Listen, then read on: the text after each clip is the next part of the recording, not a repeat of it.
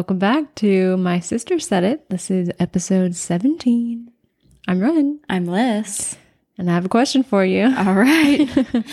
What did you learn to do before your 18th birthday that most people you've met don't know how to do? Backflip on a balance beam. That was exactly what I was thinking you Really? would say. Mm-hmm. Gymnastics things. Yeah. Yes, I cannot do that.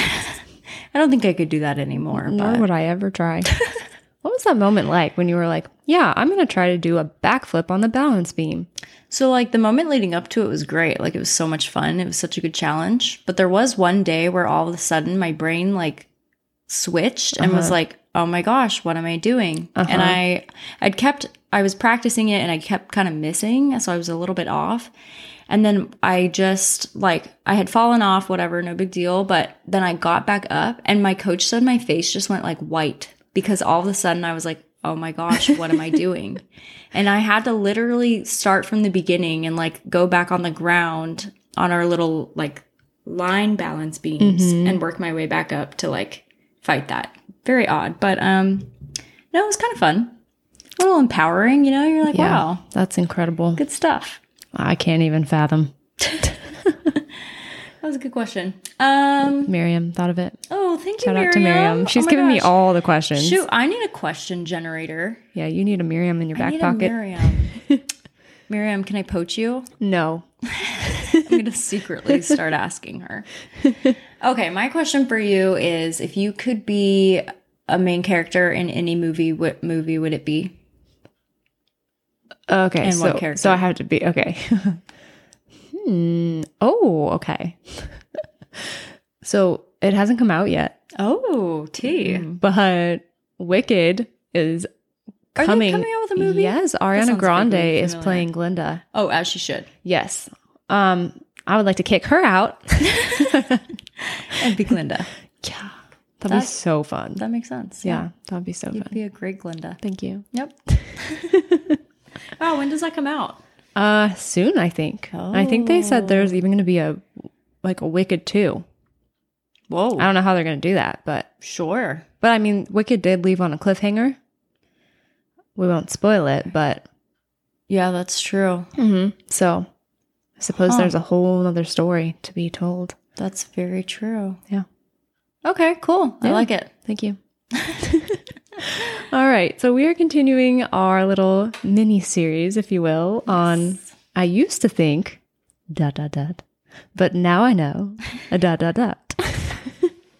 And I mentioned that the one that you had shared last episode kind of launches nicely into my third one. Yes. So, if I may, I used to think that in order to be a healthy individual, I had to be kind of an all or nothing person. And now I know, similar to what you were saying, that little changes accumulate over time. Yeah. So, for example, when I downloaded the Yuka app and scanned all of my beauty products and found out that they were all toxic, I was like, everything's going in the trash. I couldn't, I had heard people on podcasts say like, you don't have to throw everything away. Just when you run out, replace it. And I was like, I can't do it. It's all gonna go.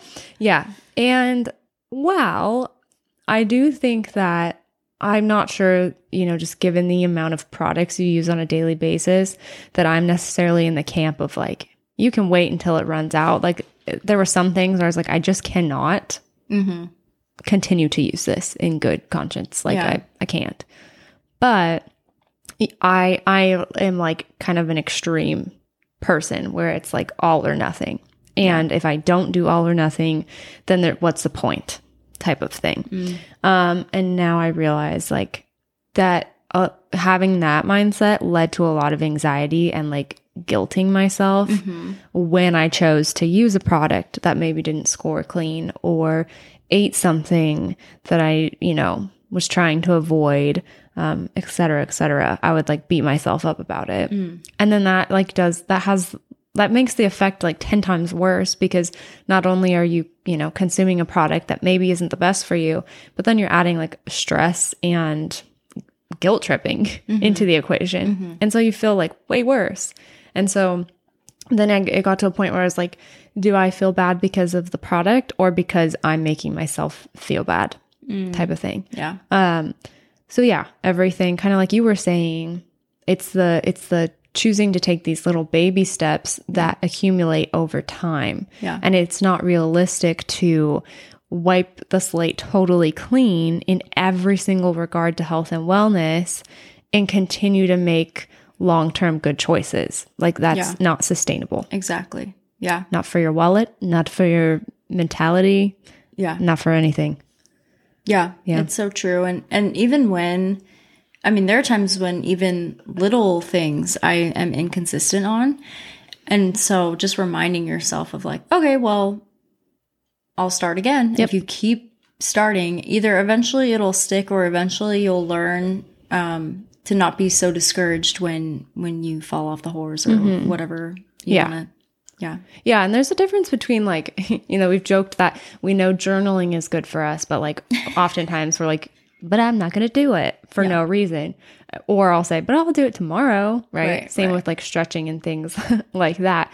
So there is a difference between continuing to say, well, I didn't do it today, I'll do it tomorrow. And then saying that over and over. Right. There has to be some level of self-discipline in order to build the good habits. But it's more like, if you've built those habits and then you have a day where you fall off, not going, well, I was consistent for 2 weeks, but now I just, ruined it. So I can't start over. And yeah, because it doesn't take away from the benefit you're getting from whatever the thing is. Exactly. Yeah. Yeah. It's not, I think I used to think like, using that phrase again, kind of like going with gut health and all these things. Like, well, if you make a bad choice, like that's permanent and there's no erasing it. So what's the point of like making good choices? Because you made a bad one. So that's going to always stick. And that's just like silly. Like, right. It doesn't work that way. No. Yeah. Okay. Well, this somewhat segues into my next thing, going off of the like permanence belief that things are just set in stone. So, I used to think that genetics were an end all be all life sentence. We are the same person. Are we? But now I know that, well, epigenetics is a thing, which I've been learning more about and I'm fascinated by. Yeah, we should do an episode on that. We really should. Let's do that next episode. Yeah. Epigenetics. And just to give like a quick summary, if you are like, what the heck is epigenetics? Basically, it's a new area of research. And the way you can think about it is, so we used to think like, oh, if something's in your genes, that's it. Like you're screwed. If your family struggled with acne, too bad. Yeah. If your parents or siblings had anxiety and depression, like hold on, and like whatever cancers are there, like just start screening early. So like the best we can do is catch it early kind of thing. Right. And that's just not true. And the idea with epigenetics is basically it's everything that you're exposed to and surrounded by, i.e. environmental factors, life stressors, community and relationships, how you go about eating and moving in life, how those things impact your genes and how your genes are expressed. And that unlocks a whole new power for all of us. Yeah. And another way I was kind of trying to think of like a way we could explain it, I don't know, in a way that maybe makes more sense. And so the thing I thought of is like, say you're on vacation, you walk into your hotel room and there's just blinding fluorescent lights. Okay. And you're like, well, shoot, like this is going to be a huge inconvenience, especially when like I need to go to sleep. But the hotel room was just made this way with these lights. So what can you do about it? Right. But there's a light switch. Okay. I was literally this whole time, when I think of epigenetics, I think about the light switch. Yeah. Yep. It can be turned on and it can be turned off. Okay. So yes, those lights are there. They were inherently built into that hotel room, but there is an option to turn them on and off. Yeah. And there's a potential for you to get like a good quality sleep. In the same way, there is potential for you to have good quality of life if you turn those genes off. And that's just I mean, the research is out there. Yeah. It's new, but it's out there that Yeah. we do have some control over these things. And that's huge. And I mean, genes still play a vital role in how we live and how we develop, but we do have some control over how those genes are expressed. Yeah. Yeah, I love that. You can be told this runs in your family, so you should be aware of it. Yeah. But don't take that as like a death sentence. Take it as like, okay, so let me learn about how I can prevent that rather than just be like, well, I'll twiddle my thumbs till it comes and then I'm going to treat it. Right. No. No. Yeah. Yeah. And yeah, genes are so great because they kind of give us that pretense of, hey, these are some things that you might want to look out for. And that's great that we have that. But in the beginning, that was all we had. So it was like kind of like okay, you're doomed and here's what you're doomed with. Right. And now we're learning with epigenetics, like, no, there are things you can do. And these are the things we've been talking about, right? Gut health, lifestyle, diet, yada, yada. But the research is out there and it is showing that it does make a difference. And that's pretty darn cool. Yeah, no, I agree. And, even like, so I have endometriosis, and that is something that you're told, like, when you have it, if you have like a daughter, it's most likely going to be passed down. And so for a really long time, I was like, I don't want a daughter because I don't want her to have this. Like, I don't want to pass that on to her. I just would feel so bad. And then, Skylar and I have had conversations where it's like, okay, but we're learning about how things that, I choose to do right now can impact whether those genes are turned on or off for my future maybe daughter, right? And so then I kind of felt like you were saying, like, I had some power back to be like, okay, I'm going to keep making good choices, not only for me, but also for future generations to know that I'm playing a step or a role in like turning off those genes for them. And the genes will likely get passed on, but the choices I'm making now can help make those odds that they are activated smaller. And I think that's really cool too, to think of it. It's motivating enough for me to do it for myself. Yeah. But to know like, oh, I can actually like have a positive impact on generations to come. Yeah. Yeah.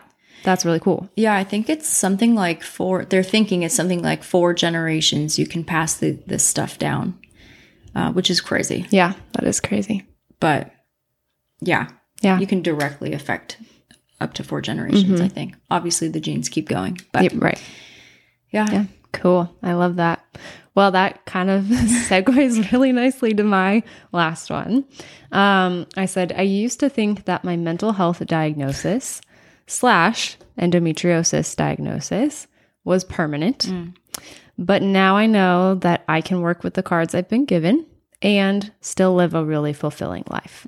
So we talked a lot about this in our mental health episode, just how when we were, both received diagnosis of what was going on in our mental health, it was like this weird mix of I'm relieved because now I know like there's a reason I'm feeling these things, but it was also like, oh, I'm just like stuck with this. Like, this is how my brain is wired. I can't do anything about it. Yeah. And it was this feeling of helplessness, right? And how over time we've realized like, no, we got the diagnosis. Yeah. It doesn't mean that it has to like show up in our daily lives. Yeah. We have a lot of control over, again, how those genes are expressing themselves. And then with my endometriosis diagnosis, it was the same thing where I fought for that diagnosis for 10 years, right? It was 10 years of debilitating symptoms until I found someone who, did the surgery and was like, yep, you have it. Here's the evidence, all that stuff. And it was so strange because I waited 10 years to hear those words, right? And I had the failed surgery beforehand where they were like, we don't know what's going on, right? Yeah. And all I wanted was to be told, this is your diagnosis, because it was an answer, right? Yeah. But then the second I got that diagnosis in recovery, I remember talking to our cousin Rachel about it because she has the same diagnosis, going like, I have waves of like pure joy, like, finally somebody took me seriously and I have an answer, to like crying because I was like, I have an answer. This answer sucks. Yeah. Right. And thinking like, it was almost like a label that I carried with me, right? For so long, for like the 10 years before my diagnosis, I had to tell people like, sorry, I can't show up because I have this diagnosis and it's causing these things, right? Mm-hmm. And it just felt very like, this is going to be my quality of life forever, right? Battling a chronic illness. And now I realize that, like, yes, having that diagnosis, it does suck. And it is hard. And some days are really hard and really discouraging, but it does not mean that my overall quality of life has to be negative. And again, I can do so many things to maybe not, fully heal myself. Because I, for a while, thought like I can fully heal myself and never need surgery again and all these things. And now I'm realizing, that that may take like a long time and it's not like a quick process. Right. And so being a little bit more realistic with expectations, like I'm going to need another surgery, probably several, but I can make choices along the way that make it so that, maybe the time between those surgeries are longer and, things like that. And not letting the diagnosis hang over my head and kind of cast this like gloom and doom, shadow over my life. I can hold down a full-time teaching job and I can go out with friends and have fun and like I can go on vacations and I don't know. So that's my last, I used to think, but now I know. Yeah. And I think that's super empowering for people to hear because so many people do feel like they're alone in struggling with whatever chronic illness or mental illness that they're currently experiencing.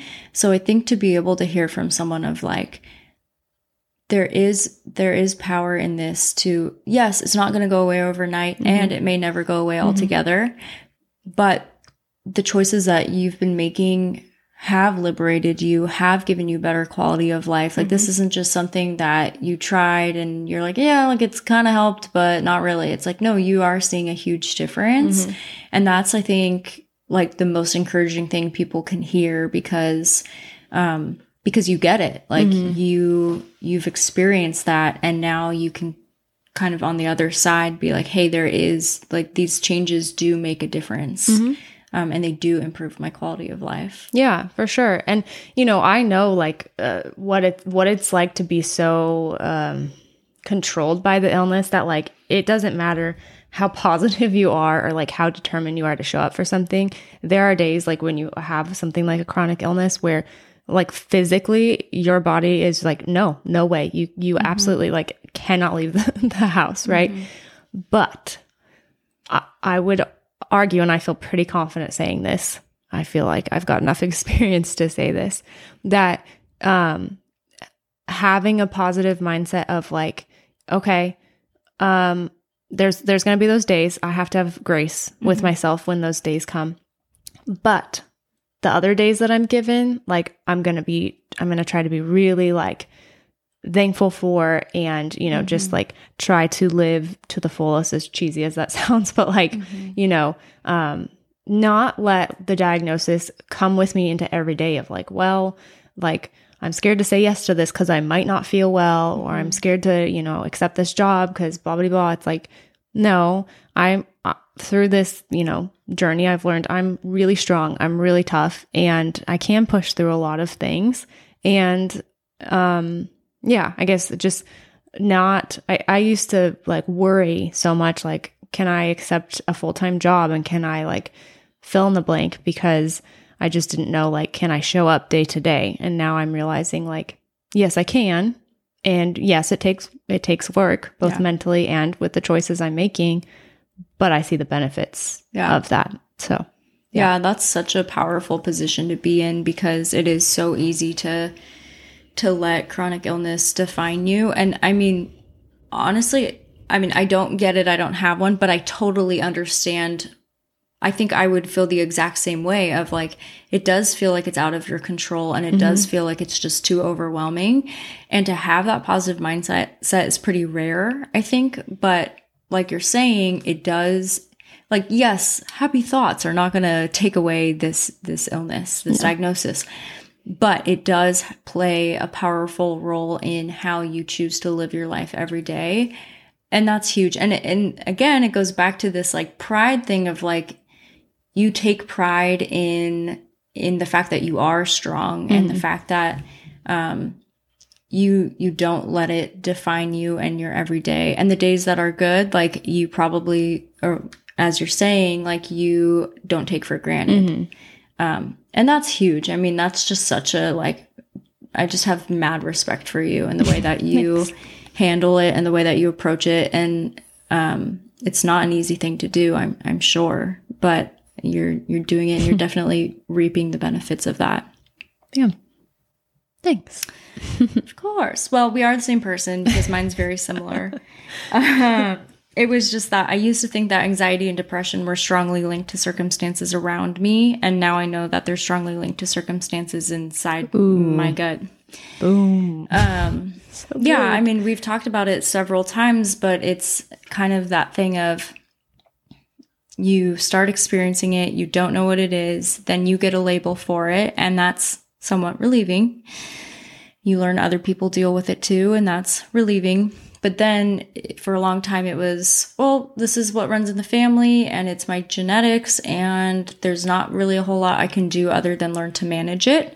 And I do think that learning to use tools is very helpful because, again, this thing, even if you make a lot of differences that help and improve, it doesn't mean you're never going to experience anxiety or depression if you have before. But then we took it a step further and learned, no, like there are biochemical changes that we can control that greatly improve these symptoms. And we've talked about like SSRIs and antidepressants. And I have nothing against them. I think there's a great space for them. But like I was listening to a podcast the other day and they were just explaining, you go to the doctor, you explain you have these symptoms, they diagnose you with anxiety, depression, or whatever it is, and then they say, here's a prescription for this antidepressant if that's the route you choose to go. And while, again, I think it's great that we have those resources, never do they test your serotonin levels. But they are prescribing something that is going to increase the uptake of serotonin. Mm-hmm. But what if that's not where the issue lies? Mm-hmm. And as we've talked about, a lot of research shows that is an issue, but it's not the root issue. Mm-hmm. And so that has been so empowering. And then to make those changes and really see a difference has just been like the greatest feeling in the world because it's changes that I have control over and that don't come with side effects. And so again, this is not like a ploy against antidepressants because I think there's a time and a place for them. And sometimes that's like all you can do. Mm-hmm. But it makes me happy to know that there are other options as well that are sustainable and that do make a really big difference. Yeah, for sure. I love how we purposefully did not share our responses so that we could, riff. But it really just flowed so nicely. Yeah, I think we're on the same page on a lot of things, for sure. Yeah. Yeah, which is like, I don't know. I even find that encouraging because, again, like 5 years ago, we were not having these conversations. Yeah. So just to like be here is cool and exciting. And yeah, we're not making this stuff up. Like this is just what we're experiencing. Right. And we happen to be experiencing very similar positive effects from these things. Yeah. Yeah, it's pretty cool. Well, a couple housekeeping things. So for the month of August, I believe we will only have 2 episodes. Yes. I don't know that we've decided if it's going to be like 2 in a row or like on 1 week, skip a week. We've recorded 2 in advance. But next week we will be in Hawaii. So we'll be gone then. So we can't record, unfortunately. Yeah. And then our friend from Ukraine, Sophia, is coming to visit, and we're super excited about that. So excited. And so we just want to kind of spend the week with her. So just a little heads up that August we'll have 2 episodes. And then starting in September, we'll be back to our normal, regularly scheduled every Monday. Yeah. But we know that we missed an episode last week. We just had to brainstorm some things. So we apologize for that. But don't be alarmed if only 2 episodes come out this month. That is intentional. Yeah. Here's your heads up. September, we'll be back to normal. Yep. Yeah. Can't wait. Yeah, same. All right. I think that's all I have to say. Same. All right. Well, on that note, toodaloo. Bye.